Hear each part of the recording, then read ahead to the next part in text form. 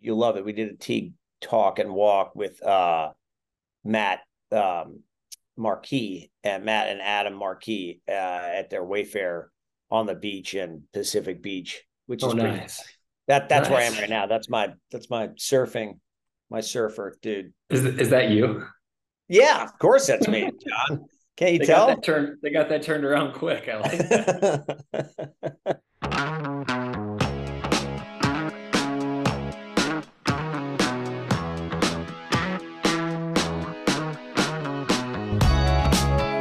Hi, Jon Stanner. Did you want to put a jacket on, or did I make you take it off because I'm going to pull over? Is that I what brought happened here? one. I brought one, dressed for the job you're after, not the one you have. So, but I left it. I didn't want to make you feel underdressed, Teague. You're so thoughtful, Barry. Thank you. Thank You're you. thoughtful. Are you not already at the top of the job stack right now? I, CEO, I, publicly traded company. sometimes it feels like it, sometimes it doesn't. Is this job everything you expected when Dan Hansen sold it to you, or was it a total lie? Did he lie to Oh, you? it was all lies. Yeah. Dan gave me the old bait and switch. No, it's been a wonderful run. It's been a really interesting time to transition. When I met Dan and decided to come down here, like this was part of the plan. The part that wasn't part of the plan was the pandemic and everything that has kind of transpired since then. So it hasn't been maybe the straight line that we envisioned it, but this was part of the original plan. Yeah, and then until he abandoned you, dropped the keys and ran when a Yeah, pandemic. The times good, got tough. good, Dan good luck. Hansen got going. No, he's been a wonderful mentor for me. Agreed, and he's a great guy and did a great job getting the company to where it was. So listen, thanks for joining me. You're a good friend, and I really want to dive into the nuances of your latest earnings call. Yeah, good. Yeah, that makes one of us. All right, so I want obviously the people part of this industry that we're in. That's why I'm having you on. So we want to know, who is Jon Stanner and how did he get to where he is today? So give Well, me the yeah, background. Indiana boy, Purdue that's right. Boilermaker. Like, start from the beginning. Yeah, that's right. Well, first of all, thanks for having me. This is fun. I've watched a lot of these. Never thought that I was the material that you were after. So I'm flattered to be here. It's been great getting to know you and your team, and you guys do a wonderful job. So I'm excited to do this. This is really fun. Yeah, I think you hit on it right. Like I didn't know the first thing about hotels. I wound up in this business, very much by chance. I grew up in this tiny little town, one stoplight, mostly Amish town in Indiana. My dad owned a small real estate agency and insurance company, and I figured I'd always go back and work there. That was the plan. I went to school at Purdue. I loved it, and decided when I graduated that I didn't know what I wanted to do, but I thought it'd be fun to live in a city for a couple of years. So I took a job doing investment banking. I didn't know the first thing about investment banking. It sounded really cool and glamorous. So I did it, and I went to New York for a little while and lived in Chicago. And I didn't know the first thing about hotels. I never had any interest in the business. And I randomly got, kind of one of those friend of a friend things. I got put in touch with a company called Strategic Hotels that had just gone public. They were in the process of building out, what ended up being, probably is high quality of collection of luxury hotels that's ever been assembled, at least in the public markets at the time. And I remember going to the interview for this job, and I sat down with the CFO, and he's like, "Look, we need somebody that can come in and build Excel models and PowerPoint presentations and write board memos." And I remember saying, "Look, I don't know the first thing about hotels." And he goes, "It doesn't matter." He's like, "You've been working 100 hours a week." He's like, "I'm going to work you 80. And you're going to feel like you're on vacation." And I was like, "Yeah, it sounds, I don't know what I'm going to do with all my free time, but that sounds good. I'll try that." And, so I started working there, and I didn't intend to, but I kind of fell in love with the business. I've always really liked real estate. I love the hospitality and travel world generally. And it was a really fun period of time. We were buying and selling hotels. We were raising capital. We were doing all the fun part of being a public company. And again, we assembled what was really an irreplaceable hotel. At some point, I think my dad got sick of waiting on me to come back and run the family business, and he sold it. And I kind of had this oh moment of like, I guess I better, really figure this out because I've lost my optionality, and now I need to figure out how to be a hotel guy. And so that's how I got into the business, and it was fun. And I've seen, I got really lucky, and I had a bunch of really great mentors, and a guy named Lawrence Geller who founded and ran Strategic for a long period of time. He drugged me around to every hotel and every investor meeting and every banker meeting and all the meetings with, our partners who were the who's who of the Wall Street private equity real estate crowd. And it was just an incredibly fulfilling, wonderful background for me. And as I said, I fell in love with hospitality and the hotel business, for better or for worse, and have been in the world ever since. So I love these, and the mentors are huge. And I'm sad you didn't join your father's real estate company. Me too. Not all of us can carry that dream. I think he's probably happy. So tell me, how'd you meet Dan? When did you meet Dan? And give me that, I don't know, that courtship of Dan trying to bring you over. Yeah, it's a funny story. I met him, gosh, it's probably been 15 years ago now. We were both standing in line waiting for a taxi right outside the Waldorf Astoria in New York. And he leaned over to me and said, "Hey, you want to share a ride to LaGuardia?" And I said, "Sure." And I didn't know who he was, and he didn't know. I should have known who he was.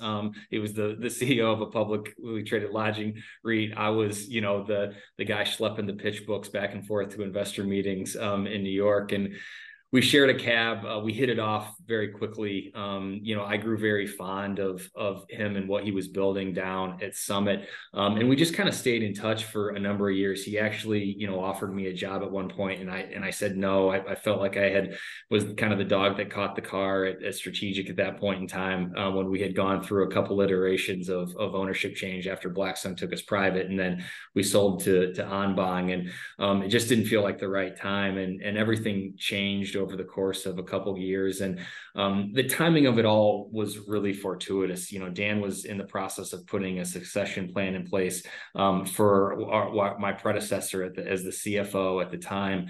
And then ultimately for him to transition to the next phase of his career. And so I joined initially as the chief investment officer. I transitioned over about a year or 2-year period to the chief financial officer, and then did that for, 3 or 4 years before, again, we ultimately effectuated, Dan's transition to the executive chairman and me as to the CEO. And so, look, again, a lot of world stuff happened in that period of time. Like nothing that the plan was put in place, scrapped, redrawn, 4 or 5 times in that process. But we ultimately kind of wound up where we ultimately intended it to be. And it was fun. Again, Dan has been, such a great mentor for me over the years. He built the foundation of what's been built at Summit. He deserves an enormous amount of credit for. And I think, part of what made Summit successful, following the IPO was this went from really a non-institutional asset class into a really, really highly regarded institutional asset class, particularly in the public markets. And again, he was as much of a trailblazer through that process as anybody. Yeah, I mean, sorry, maybe I'm going to go to the nuances. Start with Dan, right? I mean, they were in South Dakota, Fargo, and trying to build a massive hotel company. And we joked, I was like, "You're the largest company no one's ever heard of." I think that's right. Everybody was kind of everywhere, and it ended up being this roll up. I think even Dan would tell you, like, really had no business being a public company when it went public, but liquidity is liquidity, and they needed to find it, somewhere, somehow. And so, Dan was actually down in Houston. There were people in Sioux Falls. There was people in Charlotte. People were everywhere. And I think, one of the more prescient things Dan did was he said, we probably need to find a place that we can get people to move to. So he picked Austin. I think that's pretty good. I don't think I could have convinced my wife to move to Sioux Falls. So I probably wouldn't be here if the Austin move, didn't happen. And again, like he built, what was a really great company. And I think what, the legacy that he's built has been like, this is a real boots on the ground, company. Like we're an operating company. We were a manager of hotels, a developer of hotels pre-IPO. We sold the management company as part of the IPO to avoid kind of that conflict. And we don't do as much development as we used to do, but we've retained that expertise in-house. And that, that along with being a real transaction-oriented business has really provided the foundation of what has been built here at Summit. We've got 101 hotels today. We went public in 2011 with 65 hotels. We have 3 of them left. We've turned over almost the entire portfolio in the 12 years of being public. And, as we took a couple of years of break during the pandemic of doing a lot of deals. So it's been, it's been a wonderful background. Again, that foundation that has been built, that legacy continues to carry on and provides a little bit of the underpinning of how we think about creating value here. Give me some of the nuances of sort of strategic investment as a public company versus maybe a private company. And where I'm leading you to is having to be higher RevPAR and newer, shinier boxes in, urban markets or just bigger markets, rather than the DNA of Summit was cash flowing secondary, tertiary markets. And we can make a really good living and earn a lot of income in these secondary, tertiary markets. But that's look, I think that what we've always really believed in is you build the business at the unit level, economic level, right? Like we need the risk adjusted returns of our business to provide the right returns for shareholders. And I think that's what select service broadly gets right relative to full service. Higher yields, lower capital requirements, higher margins, just better overall risk adjusted returns. And so I think if you go back 10 or 15 years, the public markets weren't ready for a company that owned assets outside of the top 5, 10, 15, even 25 markets. Where we've had a lot of success hasn't been in New York and Washington, D.C. It's been in markets like Boulder, Colorado, and Phoenix, and Tucson, and Tampa. And they're not necessarily secondary or tertiary markets, but they're not necessarily gateway, highest barrier to entry, really low cap rate markets. And so I think it's the combination of being able to come in and support a higher yield, support things that take less capital, and just generally provide better overall risk adjusted returns has been a little bit of what's made this business more palatable and more investable from the public company markets. We're not afraid of secondary and tertiary markets. I think that where we're focused on is what's the hold period IRR look like? And if I can generate the right returns over that hold period, ultimately that's going to translate into creating value for shareholders. That's been the underpinning of what we've done. We've done it in a wrapper, again, that is a real operating real estate oriented wrapper. And so we don't have a lot of prototypical, you see the same Hampton Inn box along the side of the road. There's nothing wrong with that business. It just hasn't been what we've done. If you come down and you walk through our Hampton Inn in Austin, you'll see guitars on the wall, and it looks and feels like a hotel that should be in Austin. It doesn't necessarily look like a Hampton Inn. It's a wonderful asset, and we love being part of the Hilton program, and it's a great brand, but it truly is a customized, non-prototypical type of offering. And so that's really what proliferates our portfolio. We feel like we've carved out a niche in the portfolio that's the highest quality select service portfolio within the overall public lodging space. Do you think that's where the industry's headed? I think if you look at where, a lot of the really smart capital in the world, ex-Summit is putting capital, you look at where Blackstone invests, and you look at where Starwood invests, and you look at where they're allocating capital, it's by and large around premium, high quality select service, and some resort offerings, really high end, high barrier to entry resort type locations. I do think that, again, I come from a luxury full service background, and I love that business, and I miss that business. My wife really misses that job. The perks were great. But I think when I'm really objective about how you create returns in this model, I think you have, particularly when you look at where trends are going, whether it's guest preference trends, where the labor market's going, I just think the risk adjusted unit level economics of our business provide better longer term returns than you get in other parts of the business, other segments of the business. Give me some sort of national trends and how you guys are investing accordingly. And I'm talking, all the stuff, leisure, right? Whether it's drive to or fly to, I'm talking office urban office return? How's that affecting you guys? Yeah, look, I think we identified, even pre-COVID, that we thought that the leisure growth profile had a better growth profile longer term than non-leisure. And I think that had played out. I think that you just have seen, business transient travel in particular has been on kind of this slow upward trajectory. And I think we're a believer in the bigger, like, services travel is stealing wallet share, right? Like, I think we're stealing wallet share from good spending. You saw that get exacerbated incredibly following COVID, where you've had all these big demand normalization or non-normal demand patterns happening that are now reverting back to more normal demand patterns, and that's created some ups and downs in how we think about demand. But I think big picture broadly, we were a believer that over longer periods of time there was going to be better demographic trends around leisure than there was around pure business travel. And we've tried to orient what we haven't chased is what got so hot last year, and I think probably got mispriced, which was drive to domestic leisure resorts. The pricing of that kind of product went crazy high. We didn't necessarily chase that. Where we found pockets were smaller leisure oriented markets like Steamboat, Colorado, Tucson, Arizona, which are predominantly leisure driven markets, but aren't the coast of California or the southeast coast of Florida. And so the pricing was much more attractive. It still held up it still benefited from that overall leisure trend, but we just got it at a much more attractive basis. And then I think where we see better growth generally has been in the Sun Belt. If you look at our transaction activity over, post-COVID, we've done, $1 billion plus of acquisitions. 100% of them have either been in the Sun Belt or in mountain towns. And that's where we see better people migration patterns. We see better corporate relocation trends in some of these markets. So we made a big bet in Dallas. We made bets all across Texas, and we see it's in our backyard. But we see the people moving here. We see the businesses relocating here. We see that development activity and how it ultimately is going to translate into better hotel demand.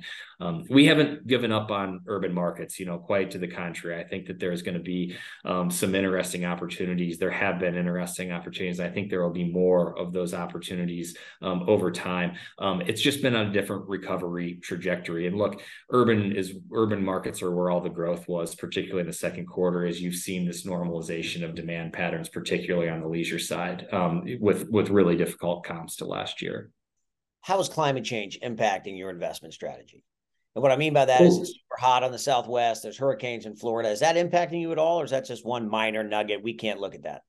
But look, you have to be mindful of it. Like, I think where it's manifested itself is in your ability and the cost of insurance premiums. Right. And the cost of our insurance premiums portfolio wide, we're up 40% this year. And as frustrating as that was, it's better than I've heard most of our peers do. And that increase is driven by and large by catastrophic coverage, in certain markets. And that's driven for us, it's Houston, New Orleans, Miami, and the rest of Florida, where you've seen, more and more hurricane activity over the last several years. You've got, really concerningly high water temperatures, in the Gulf and in and around Florida today. And so it's absolutely a risk.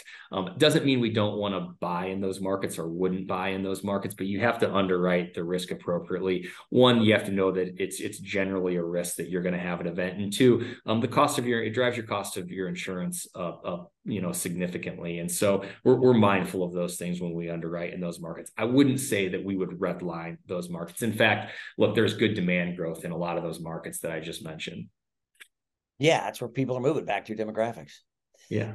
Talk to me about your sort of high profile last year. You did the deal with Mehul and Newcrest Image. You glad you did that? How's that working out?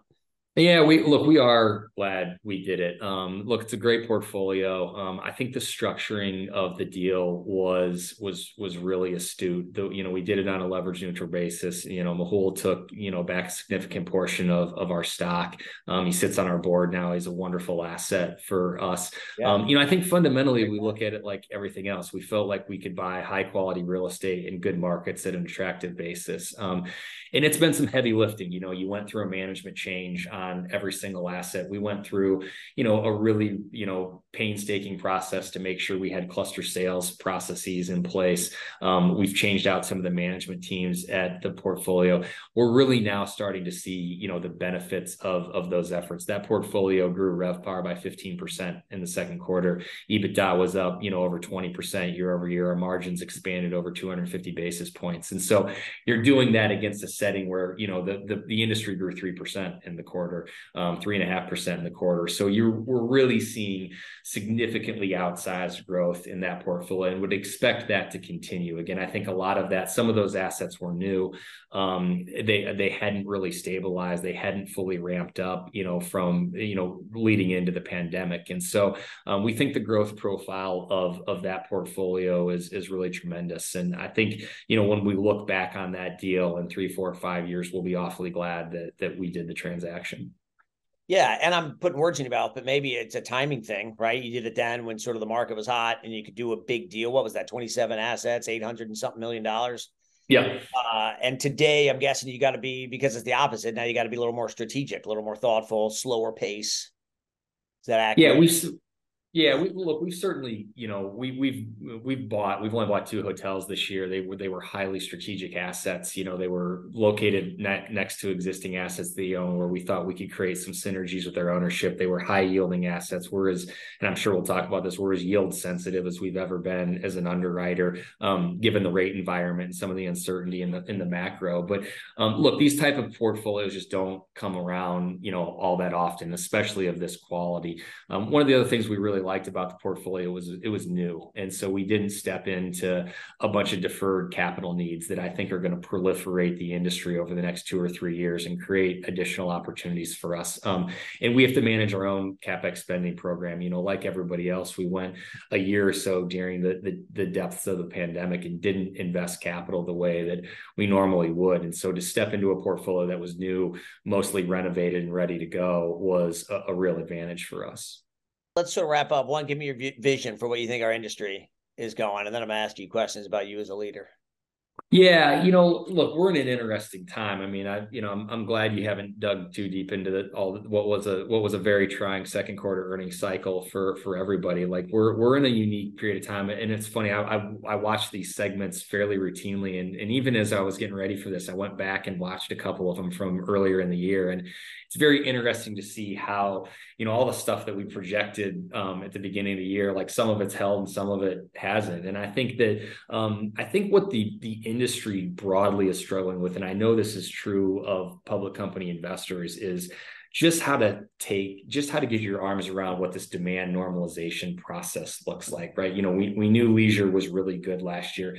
I don't think we knew how good it really was, particularly in a context of not cleaning rooms and not operating food and beverage outlets. Like that was a good combination of having price inelastic leisure demand and not having to provide a lot of the amenities and services that we typically do. That's obviously reversed. And I think you've seen, if nothing else, you've seen a real net headwind in the second and third quarter from international travel. There's a lot more outbound and a lot less inbound. And so, I think some of that's going to normalize again as we get into next year. I think we're still in this slow grind higher on the business transient side.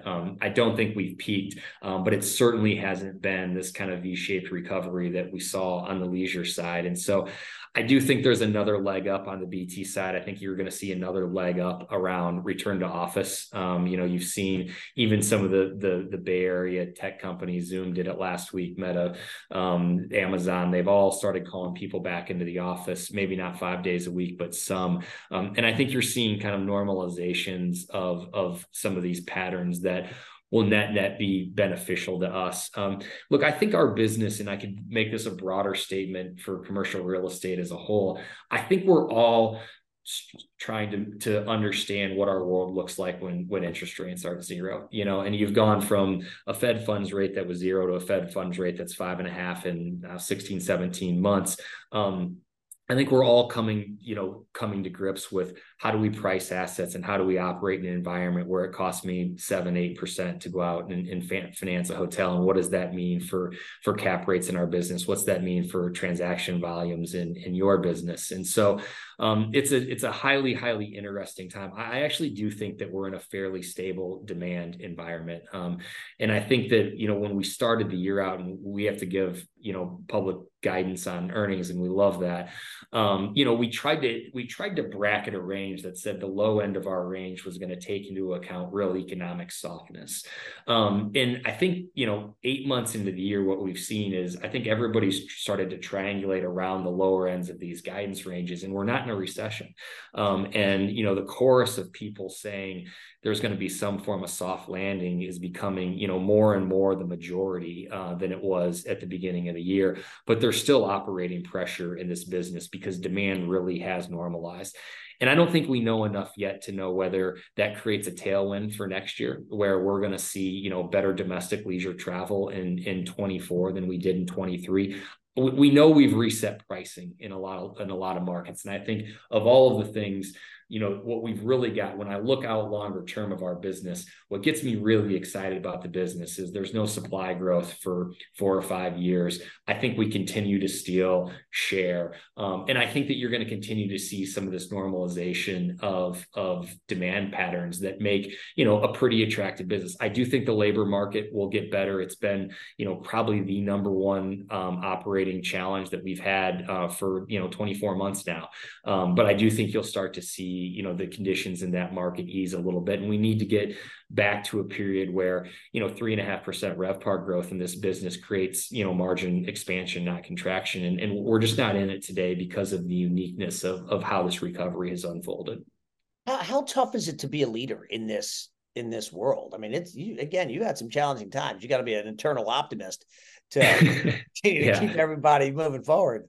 Yeah, that's right. I think I married the quintessential optimist, and I had a friend, I think whose dad who once told me, like, it doesn't cost extra to be optimistic. And like, as silly as that is, you have had to embrace that. It's certainly tested, your resiliency characteristics over the last couple of years. We love our business, and I do think the long-term dynamics, as I just mentioned, of this business are really good. I think you've got to be very careful not to extrapolate things from one quarter to the next. And the quarter relative to expectations wasn't what we or any of our peers wanted it to be. I do think the business is still on a good positive trend. Our business is known for its cyclicality and the volatility of demand. Long-term patterns are favorable. And we've never had, in my frame of reference, we've never had a window like I think we're going to have over the next 4 or 5 years where you have less supply growth. I think you're going to have supply growth in this business run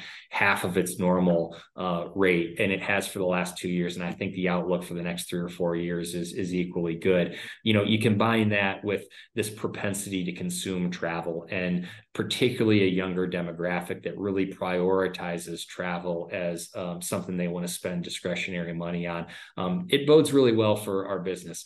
It doesn't necessarily make you feel good, right after difficult earnings cycles, but there's a lot to really like longer term about this industry and the business. Listen, anecdotally, we're as busy as we've ever been, which is fine. It's hard. It's really, really, really hard to get deals done.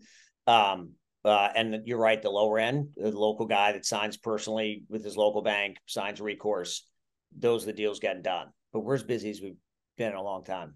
So yeah, crossed, good. The transactions are picking up. Yeah, we hope so. We hope so too. And I do think they will. Like, I think it's just been a long time. This is a long time to go without much transaction activity. But there's real refinancing issues to address. There's real capital issues to address. And I think, it's not easy decision either way. It's not easy. Yeah. Look, I don't think you necessarily need to expect distress, but I think when, your base rate goes up, 500 basis points, like, stuff's going to break. And it may not be distress, but it may be more of a forced sale than it was before. And so I just think it's going to facilitate more transaction activity over time. And I think there was this push and pull around, gosh, like, our rate's going to come down. How quickly is the curve going to normalize? And, I think we're all, again, getting our arms around a higher for longer interest rate regime, what that means for values and cap rates. And I think once you get a little bit more certainty on kind of the monetary and the macro side, the conditions are ripe for more transactions. I think it's coming. All right, Jon, this is fantastic. You're a good friend. Awesome. I appreciate your time. Same. And thanks for letting me pick on you, poke the questions. Always. I can't wait to see you soon. Enjoyed it. Thanks so much for having me. I really enjoyed it. When do I get to beat you in golf next? Whenever you're ready. It's we're in a heat dome here, so maybe we do it in the fall. We should. So we Good call. Good point. Let's Good do point. All right, thanks, sir. All right, thank you, Teague. Talk soon. Bye.